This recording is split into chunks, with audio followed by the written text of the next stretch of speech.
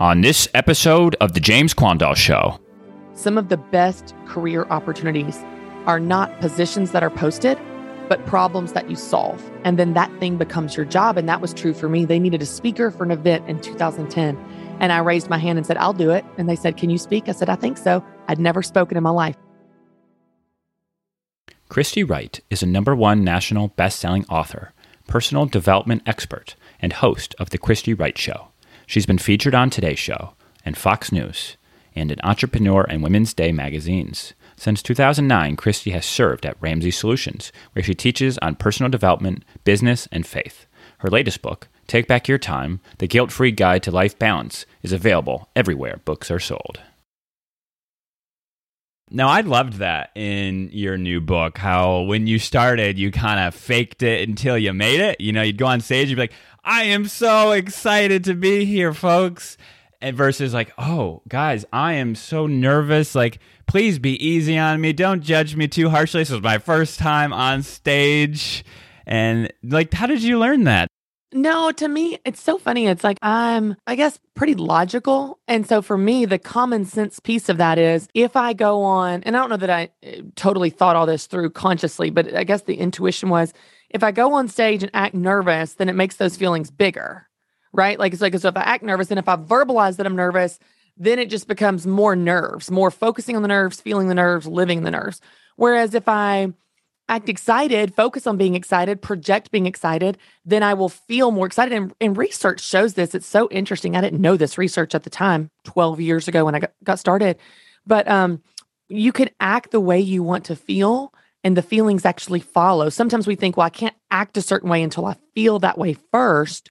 So I have to feel confident to act confident. But the opposite is actually true. You can act confident, and then your feelings catch up with that. And so it's so cool. And this can work on whether you're walking on stage and you're nervous, or if something simple like this is a more real life example. But let's say this has happened before where I come home from work and I've just had a bad day. You know, it's one of those days where you've had some tough conversations or you didn't get what you wanted or just frustrating.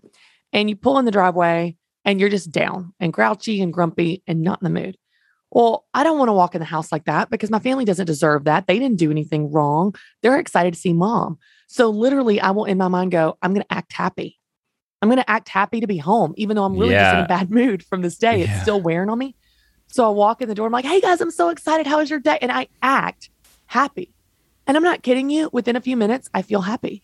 It's like your feelings catch up to your actions. So this works in work stuff or home stuff. And I think it's just a simple mind trick to act the way you want to feel, and the feelings follow. It can have powerful Just while you're results, talking, it reminded me of, confidence. You generally have your shoulders pulled back, your chest up, and your head up, and you're smiling, and you do that. And like, I felt an immediate sense of relief just by pulling my shoulders back. It's so easy. Have you heard of Amy Cuddy, her TED Talk on this? No. Okay, so she's fascinating. And I don't know if she's a psychologist, sociologist. I'm not sure what her actual field of expertise is, but she's done some incredible research on power positions. So for example, when we feel powerful, or let's translate that word with confident, either way you want to say it. When we feel confident and proud and powerful, to your point, we put our shoulders back, our head up, our chest out. We actually expand. People can't see me, but I'm putting my arms out. We expand. We take up more space. So think of an Olympian that crosses the finish line and they get the gold. They throw their arms in the air, right? Because they're proud. They feel powerful. You know what's fascinating? Even blind athletes do that.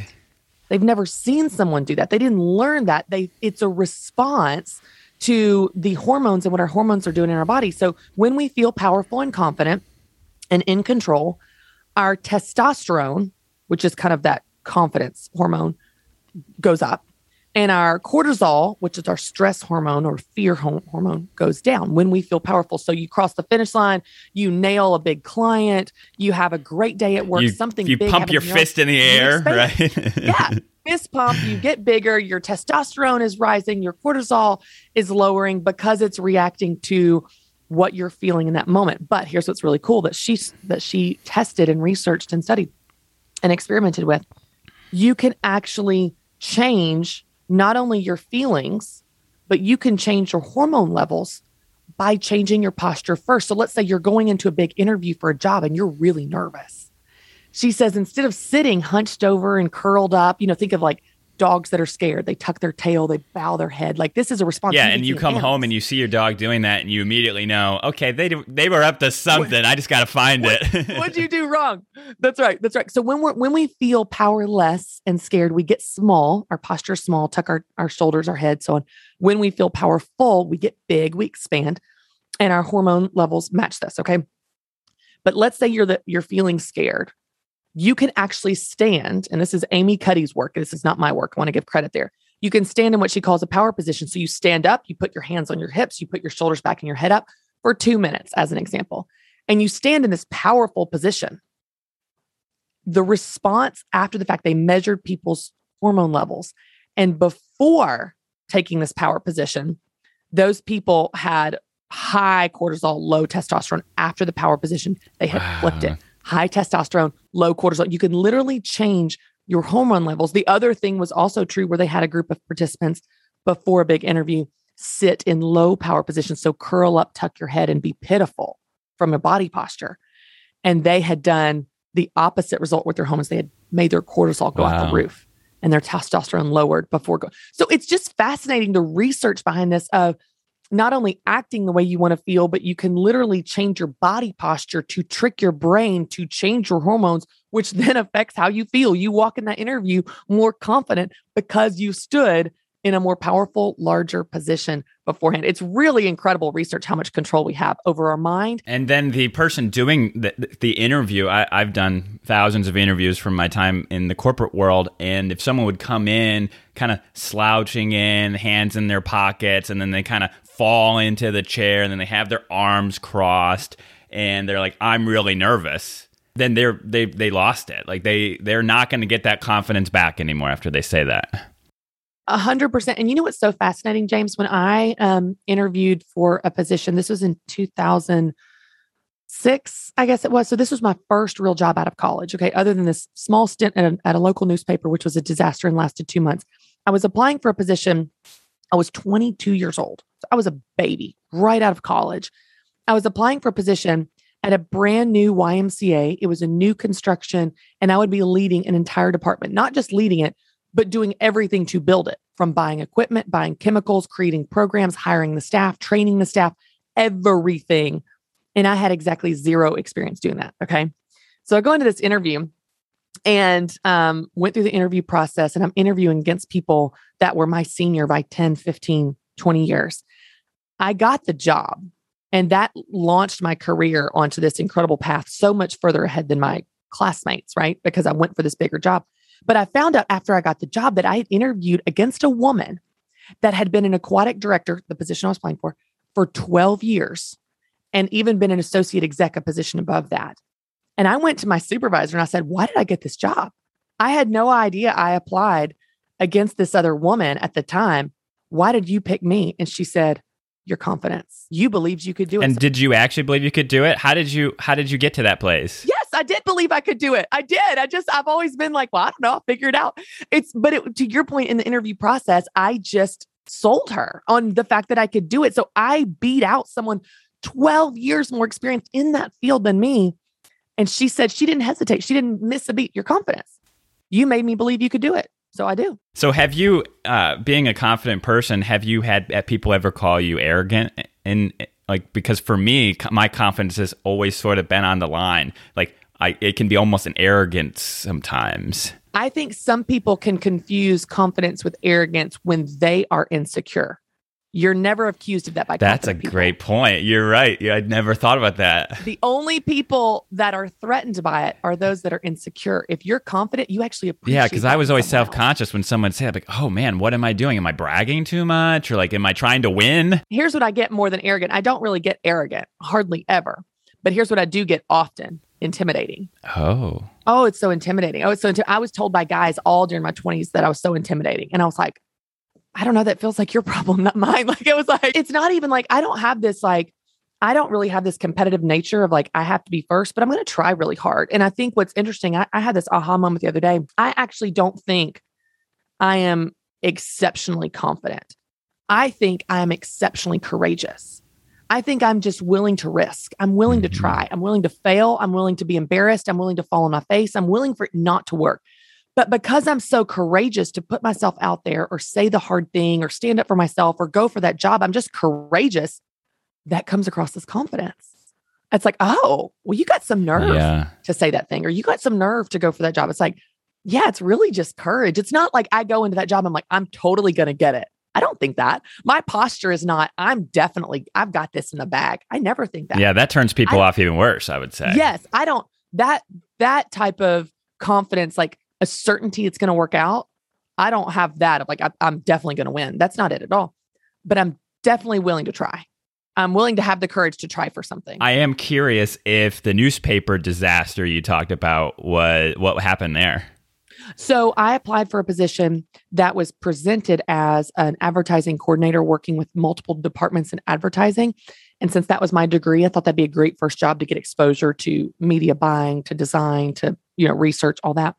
It was actually data entry, which anyone that knows me, I'm a creative person. I'm not a detail person. And I died a little inside every day. So it was not what they presented, which is one part. That was part one. Part two was the culture was a disaster. It was like gray walls, gray ceilings, gray carpet, gray humans. Like it was like the culture was just like suffocating. No one enjoyed their job. It was just a job, collect a paycheck. And again, I'm a passionate person. I want to do work that matters.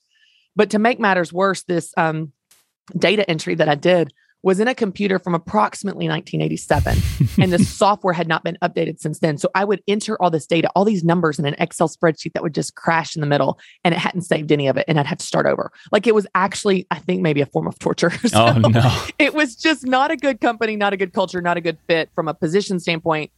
And I was like, I don't know what I'm going to do, but I'm not doing this. So how does someone that's listening and then goes, well, you're describing my job right now, and it's not a good fit for me. What should they do? I mean, how do they be brave and courageous and go find something different?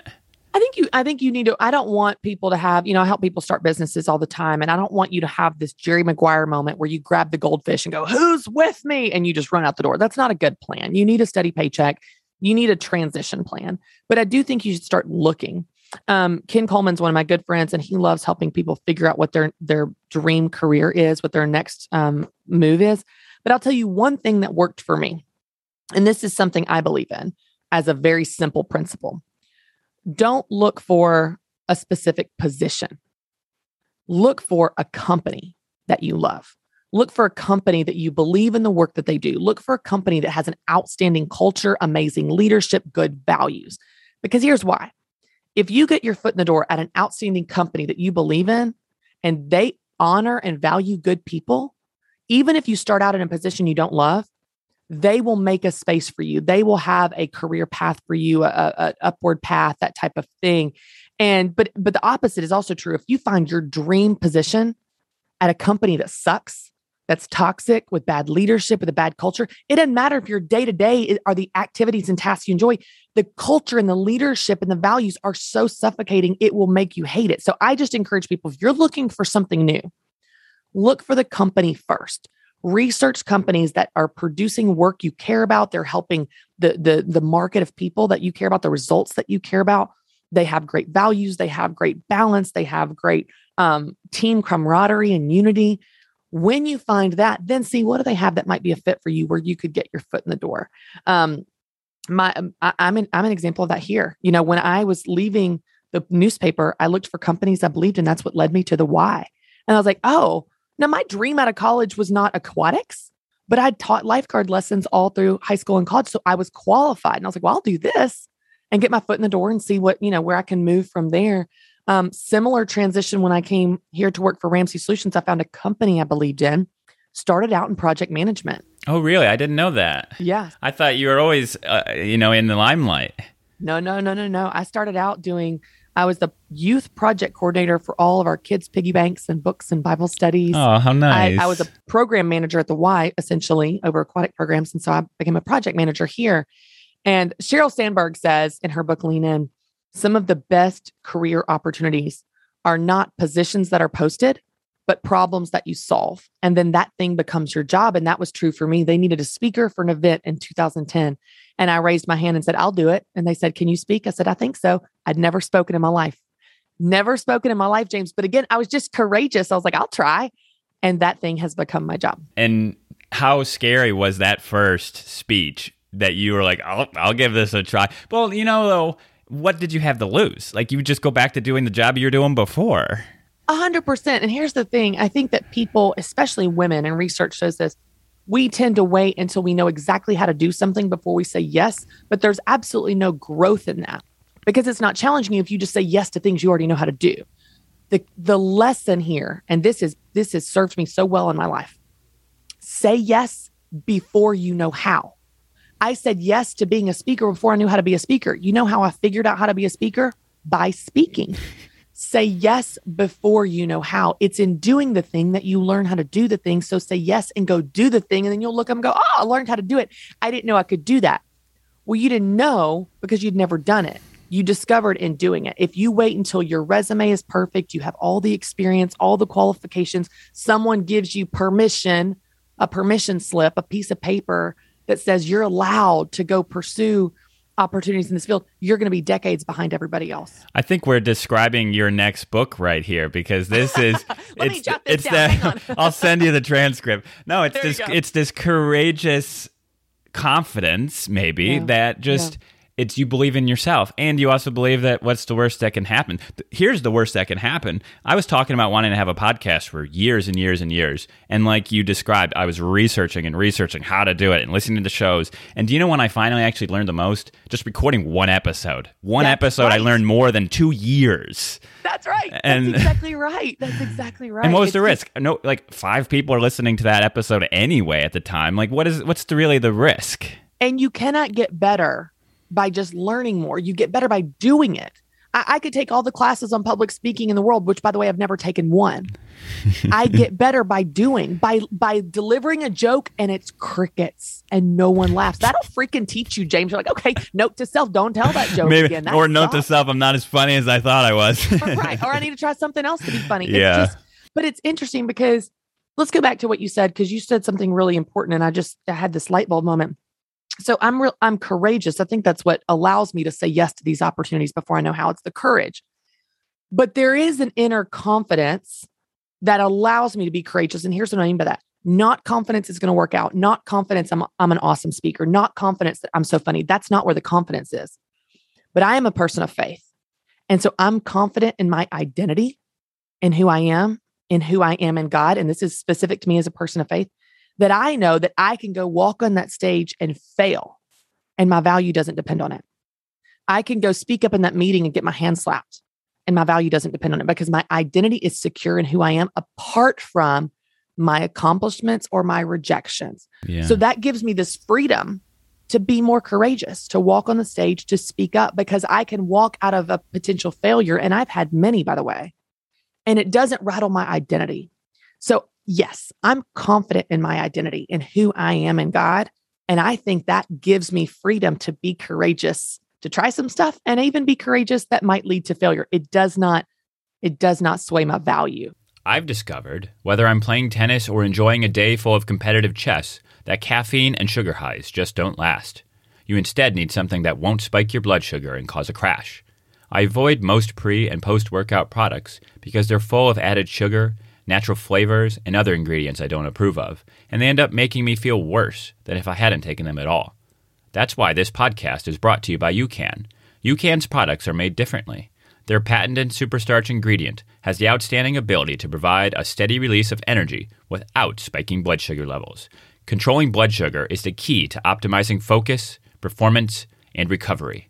Try UCAN's delicious chocolate peanut butter energy bar, cookies and cream energy and protein powder with 19 grams of protein per serving, or grab the ready-on-the-go Edge pouch. These products will give you the long-lasting benefits of superstarch to balance your blood sugar and provide long-lasting energy for your workout and your day. Because you're a listener of this podcast, you'll get 20% off your entire order by going to ucan.co/JamesQ. That's ucan.co/JamesQ. Give UCAN a try today. God uses failure in some of the best ways sometimes. It may feel like failure to us, but 5 years later we go, thank God that newspaper job didn't work out. I was devastated at the time, but look at what I found now, right? And as a content creator, I'm like, hey, if you get a good story out of it, it's worth it all day. That's true. I've had so many weird, terrible things happen. I'm like, gosh, but that's going to be a great story to tell. Yeah, that's funny. What does your prayer look like before you'll go and do like a speaking gig like that to help pull yourself out of yourself and into the people or your mission? I feel like this is a pretty simple way to describe my theology around this, but I really believe in the sovereignty of God. I know that we have a choice and we need to be good stewards and we're responsible, but I really believe that God is sovereign. So, for example, when I'm standing off stage, and this is true story, prayers I have prayed. When I'm standing off stage, and let's say I'm about to go speak at an event that is new to me. It's a new audience or a new talk, or it's a bigger audience than I've ever spoken to before. And I'm feeling that fear creep up because if I go speak to a crowd I know, I'm not really nervous because I've done it before. So I've got experience and proof there. But Joyce Meyer says, new levels, new devils. Anytime you're outside your comfort zone, you're doing something new, that fear creeps up again because you've never done it before. And that's normal. It's a normal thing to experience. But let's say I'm standing off stage. I remember specifically years ago, I was standing off stage at Catalyst, and I was going to speak at Catalyst, and it was 12,000 people. And this was, I don't know, 3,000 to 4,000 larger than any audience I've ever spoken to. At that point, you're just like, it's big, but it still felt intimidating. It was a new event I'd never been at. And I was standing off stage and I was feeling really scared. And then I just prayed this. I said, God, you put me here. I didn't put myself here. You put me here. And so I can trust that you want to do something here. So let me and my fears get out of your way. And you do what you want to do, because there are people in this audience that need to hear from you. And there's something you want to say to them, and you're going to use me to do it. So I'm not going to let my fears, my insecurities, my imposter syndrome, the size of the crowd cloud my judgment about why I'm here. I'm here not for me. I'm here because you put me here because there's something you want to do. So let me get out of the way for you to do what you want. You can take a deep breath in and go, I didn't elbow my way to the top to get here. This opportunity was placed in my lap because God wants to do something, so I can rest that he will do it. I love 1 Thessalonians 5:24. It is such a verse of confidence and peace and trust. This is the verse in the very front of my first book, Business Boutique. And it says this: the one who calls you is faithful, and he will do it. The subject of that sentence is he. He called you. He will be the one to pull it off. The weight of the world is not on your shoulders. He called you, and he will be the one to do it. How much easier is life when you just move your feet and follow what's put on your heart, and he'll help you get it done. That's exactly right. And be there. And so the topic of your book, and I had a whole bunch of notes to talk about time management and productivity and priorities and all that. But I am curious, did you just go through seminary? I'm in it now. Okay. So I'm in the very beginning stages of it. So you're in seminary. You just did this book. You have a busy job as is. You've got a family. You have hobbies. It sounds from reading your book, you have a very good friend life. And I would like to talk about friends too, if we have the time. But how on earth, how do you get all that done? It's unbelievable.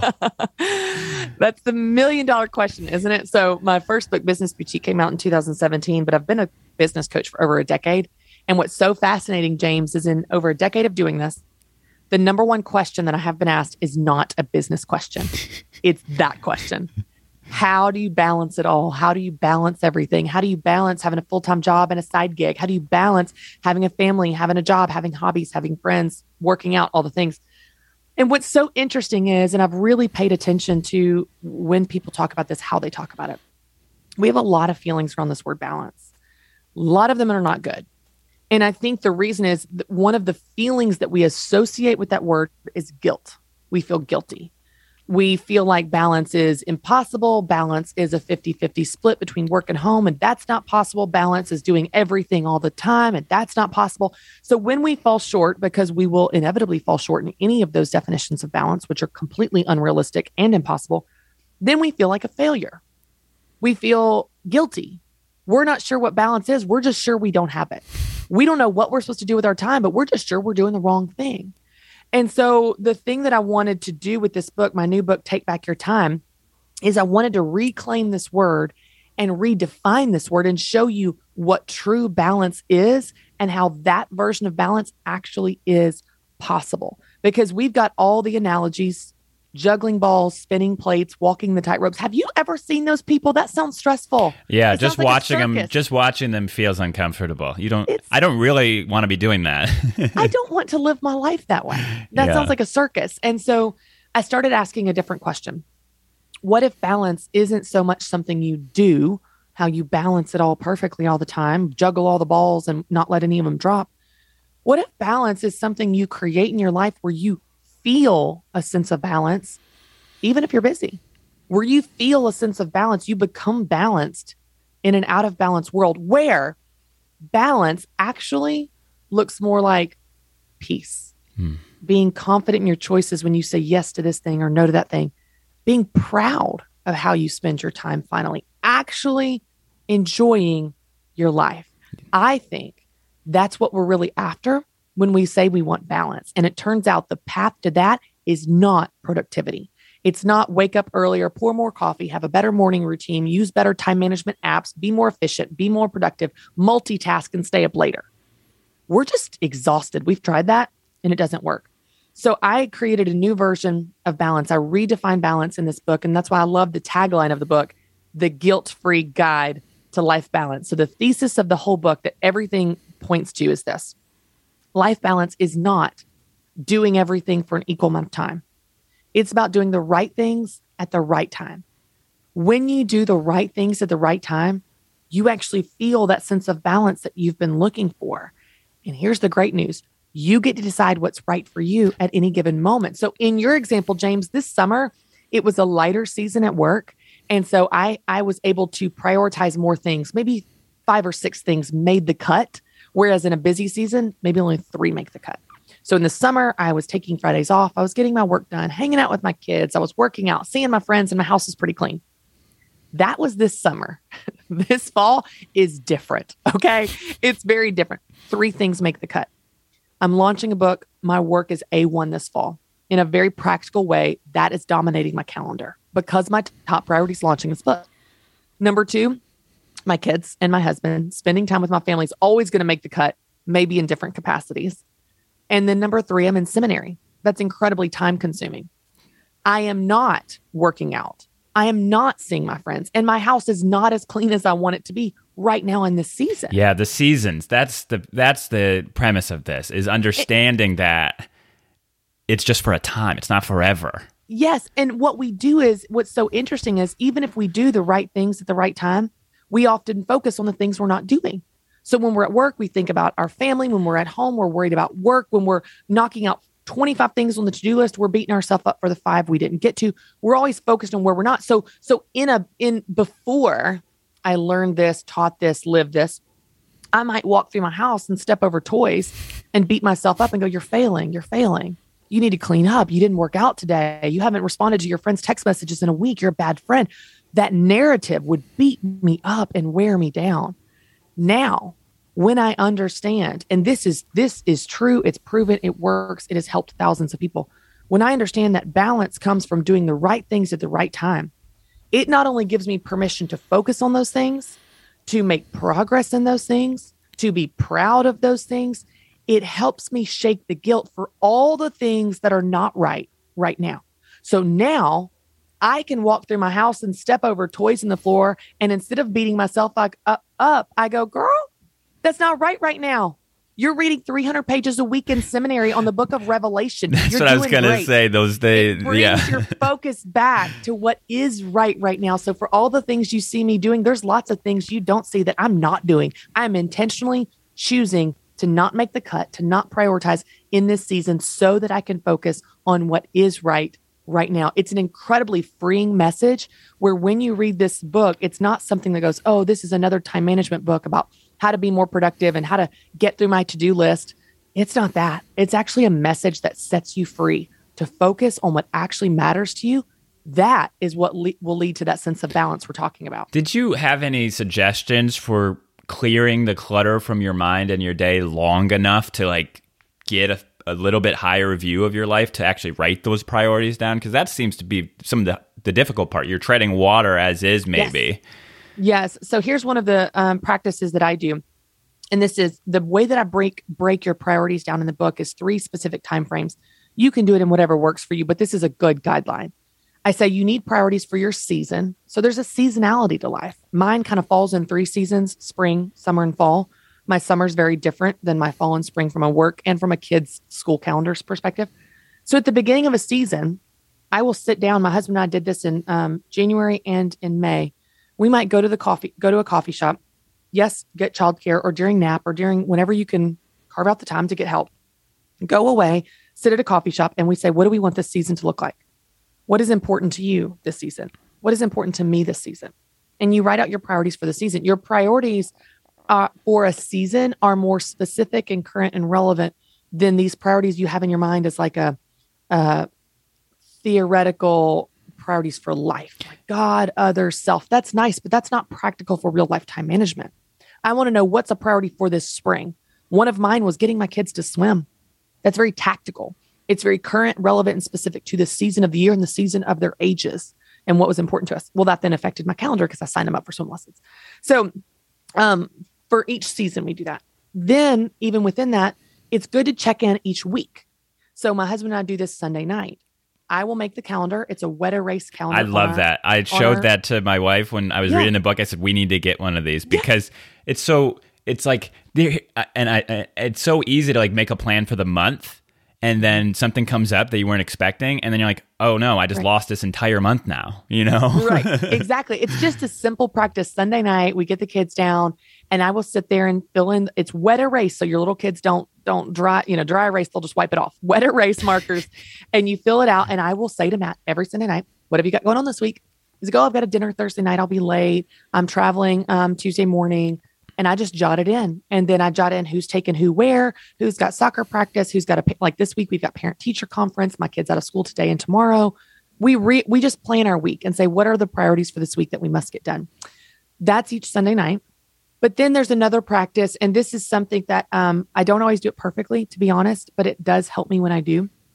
I try to wake up 10 to 15 minutes before my kids do. Now, if you have little kids that are unpredictable, that may not work for you. Mine are more consistent now. So I know when they wake up, I will set my alarm for 15 minutes before them. Here's what that does, especially for women that are listening right now. Motherhood can be so consuming in great ways and in, I think, dangerous ways that when I wake up before my children, I wake up as me, not as mom.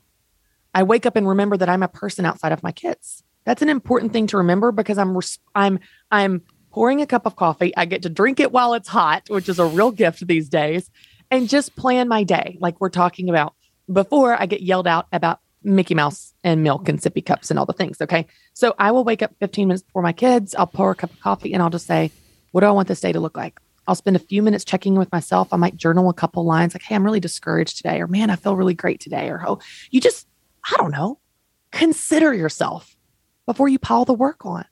Check in with yourself. Say, how am I doing? Maybe on Sunday night, I planned that I was going to have a really busy, productive Thursday and get a bunch of stuff done. But Thursday comes around and I'm discouraged and sad and tired. I'm like, you know what? That's not right now. I need to change my plan for the day and do what's right now. I need to give myself some rest, take the pressure off, cut down my to-do list and so on. So I just check in with myself. I write down what I'm proud of from the day before. This is such an important practice. I talk about this in the book. But we spend our whole lives focusing on what we have not done. So we live in this perpetual state of feeling like not enough. Whereas you're all the time doing things that are successful, things you can be proud of, things that you are right for you. And if we never stop to acknowledge it, then we always feel like we're failing. So I will literally write down, what are some things I'm proud of from yesterday? I cooked dinner. I took my kids to the playground. I slept in and got some extra rest. I had coffee with a friend. It could be anything, very simple things. Doesn't have to be something big and impressive, but you just write down, hey, it reminds you that you're doing better than you think you are. And it reminds you that you're spending your time on some things that are right before you create the to-do list for the day for all the things yet to be done. So in the morning, I will spend, this practice takes literally 2 to 3 minutes. Of my 15 minutes, it takes 2 to 3 minutes where I write a couple sentences of how am I doing? I write down what I'm proud of from yesterday. And I also write down what I'm grateful for. I write down, how am I going to take care of myself today? All these things are very intentional because, by the way, self-care is not a spa day or a golf day on your birthday once a year. Self-care should be seen like brushing your teeth. something you do every day to give yourself what you need to be the person you want to be. So again, it might be, I had a quiet time. I did 15 minutes of yoga. I took a walk around the block. I read a good book, anything. This is how I'm taking care of myself. I do all of those things, which takes about a minute. Check in with myself, write down what I'm proud of from yesterday, write down what I'm grateful for, and write down how I'm taking care of myself today. I do all of that before I set my to-do list for the day. Wow. I do all of that before I pile on more pressure. And I think our problem is all we do is wake up and pile on the pressure. No wonder we feel like we're exhausted. No wonder we feel like we're failing. We never stop to acknowledge what we're doing right or how we need to take care of ourselves in order to plow through that to-do list. Yeah. And then I just say, what do I want today to look like? What are the priorities for the day? Today may be, I've got to do boring stuff. Like I've got to, right now on my to-do list, if I was to open it up for you, I've got to schedule Carter's dentist appointment. I've got to change my membership at the YMCA, and I've got to get caught up on email. Yeah. That's exciting. Yeah. It's very specific to today, but it just helps you for the season, for the week, and for each day, constantly be asking yourself what's right now. When you get in the habit of asking yourself that, then you'll always be doing the right things at the right time. You're giving yourself permission to change your mind, your plans, and your priorities as your season changes, your week changes, or even your day changes. Yeah, I love that. Even the day you wake up and you have this 5K you're going to do that night, and you're like, nope, not today. I just don't feel it. I just can't. And you just don't do it. That's right. Yeah. And I think that there's a message there of like, oh, you got to like be committed to your goals, be accountable, all that follow through. It's like, we have gone to such an extreme on that. We've become so legalistic that we hold our feet to the fire for expectations we set 6 months ago, 6 years ago, back in January, when those things are not right anymore. If they're still right, yeah, we can have the discipline and accountability to follow through. If they're right, I still have to do things I don't want to do. But if they're not right anymore, then you have permission to throw them out, change them, reset. I think sometimes things happen in our life. For example, you get a health diagnosis. One of your kids needs you. Things change, and we still hold our feet to the fire for what we expected of ourselves before that thing changed. When things change, things need to change. So let's say now you have a major project come up at work. Okay. With that in mind, what's right now? You have a parent that you've got to take care of because they've got a health diagnosis. Okay. With that in mind, now what's right now? If I'm going to increase my time here, going to my mom's house to make sure she has dinner and she's tucked in bed and she's okay, well, then I'm going to get takeout for my kids. I'm going to dial the pressure back. I'm not going to expect I'm going to take care of my mom and add this to my plate and still have home cooked, organic, vegan, gluten-free dinners. We've got to be realistic about what makes the cut and what doesn't. Everything can't make the cut all the time. We can't shove everything above the line. When we do, when we refuse to acknowledge that our time is finite and our energy, by the way, we don't get a say in what drops. I want to help you intentionally choose what makes the cut and what you're going to set down for this season. Not forever, but you're going to set this down and dial the pressure back so you can focus on what's right and find freedom and peace there. Yeah. And one of my favorite chapters in your book, and I took a lot of notes on it, was protecting your time, the different tactics of how to say no, or actually how to, like, it's almost like a filter or lens that you put opportunities through before you just say yes because someone's asking you to. And that was so helpful because probably like you, I'd like to just say yes. Like if I think I can do it, like I have time, I'll figure it out. I'll do it. Like I'll find a way. And it was just really empowering to have these tools. And especially one that I really liked was, okay, I think your example was like a speaking gig in the middle of Kansas or Iowa or something. Yeah. And you're like, am I going to want to do that still the Sunday night before when I'm going to have to leave my kids and then to go do it? And like, wouldn't you ask that question? It's like, well, no, like, no way am I going to want to do that. Right. Yeah. Fun behind the scenes of that example. So the example in the book is Nowhere, Kansas. And my editor changed it to like finding a small town. I go, oh no, there's actually a town called Nowhere, Kansas. She's like, oh, I didn't know. Yeah, it might be the most populated town in Kansas. I don't know. That's right. But yeah, it gives you better questions to ask before you make a decision so that you can have better results. And I think one of the keys of that chapter, so for anybody listening right now, just for context, I define life balance in the book, but then I give you 5 tactical steps to achieve it. Figure out what matters, stop doing what doesn't matter, create a calendar that reflects what matters, protect what matters, which we're talking about here, and be present for what matters. When you do that, you will be creating your version of balance which is the only version of balance that should matter to you anyway. But what's key to what you're saying in step 4 about protect what matters is these boundaries we're talking about and practicing saying no and these things. It's not just to protect our time from the outside world. That's part of it. From pushy people and people that have good guilt trips and, oh, we really need you and no one can do it like you can. And, oh, please, please, please, please, please. It is to protect your time from those people if it's not right for you. But it's also to protect you from yourself. Because if I want to be a mom that's looking my kids in the eye in the evenings, I want my kids to see that I am present, I am engaged, I'm making eye contact. I've got to protect myself from my terrible temptation to pick up my phone all the time. So I set boundaries around my phone. I literally put my phone in a box when I come home from work so that I'm not tempted to pick it up. That's to protect me from myself. That's to protect me from my inclination to say yes to every single thing. Another thing I've put in place, and it's funny how this message has evolved since the book was in print. So I'm like, oh, if I could go back, I would add all these things that didn't. Well, we'll add it to your Courageous Confidence book that's coming out this time next year. I love it. So one of the things that a practice that I do, and I learned this from my husband, who is slow as Christmas in making decisions. It makes me insane. And he also has, I've learned so much from him in that. He will say, let me think about that. I never do that. I never think about decisions, James. I'm just like, yes, yes, yes, I want to do everything. So now when someone asks me something, if I'm not sure, I'll say, or even if I do think I am sure, I'm like, hey, that's a great idea. Let me think about it.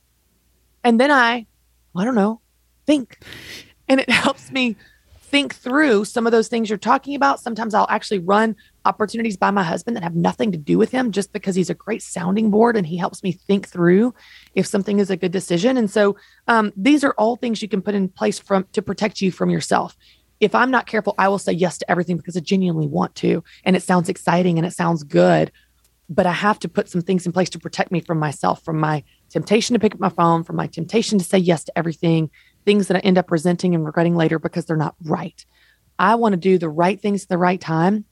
And the thing I have to remember myself, and I want everyone to remember, is a good opportunity at the wrong time is the wrong opportunity.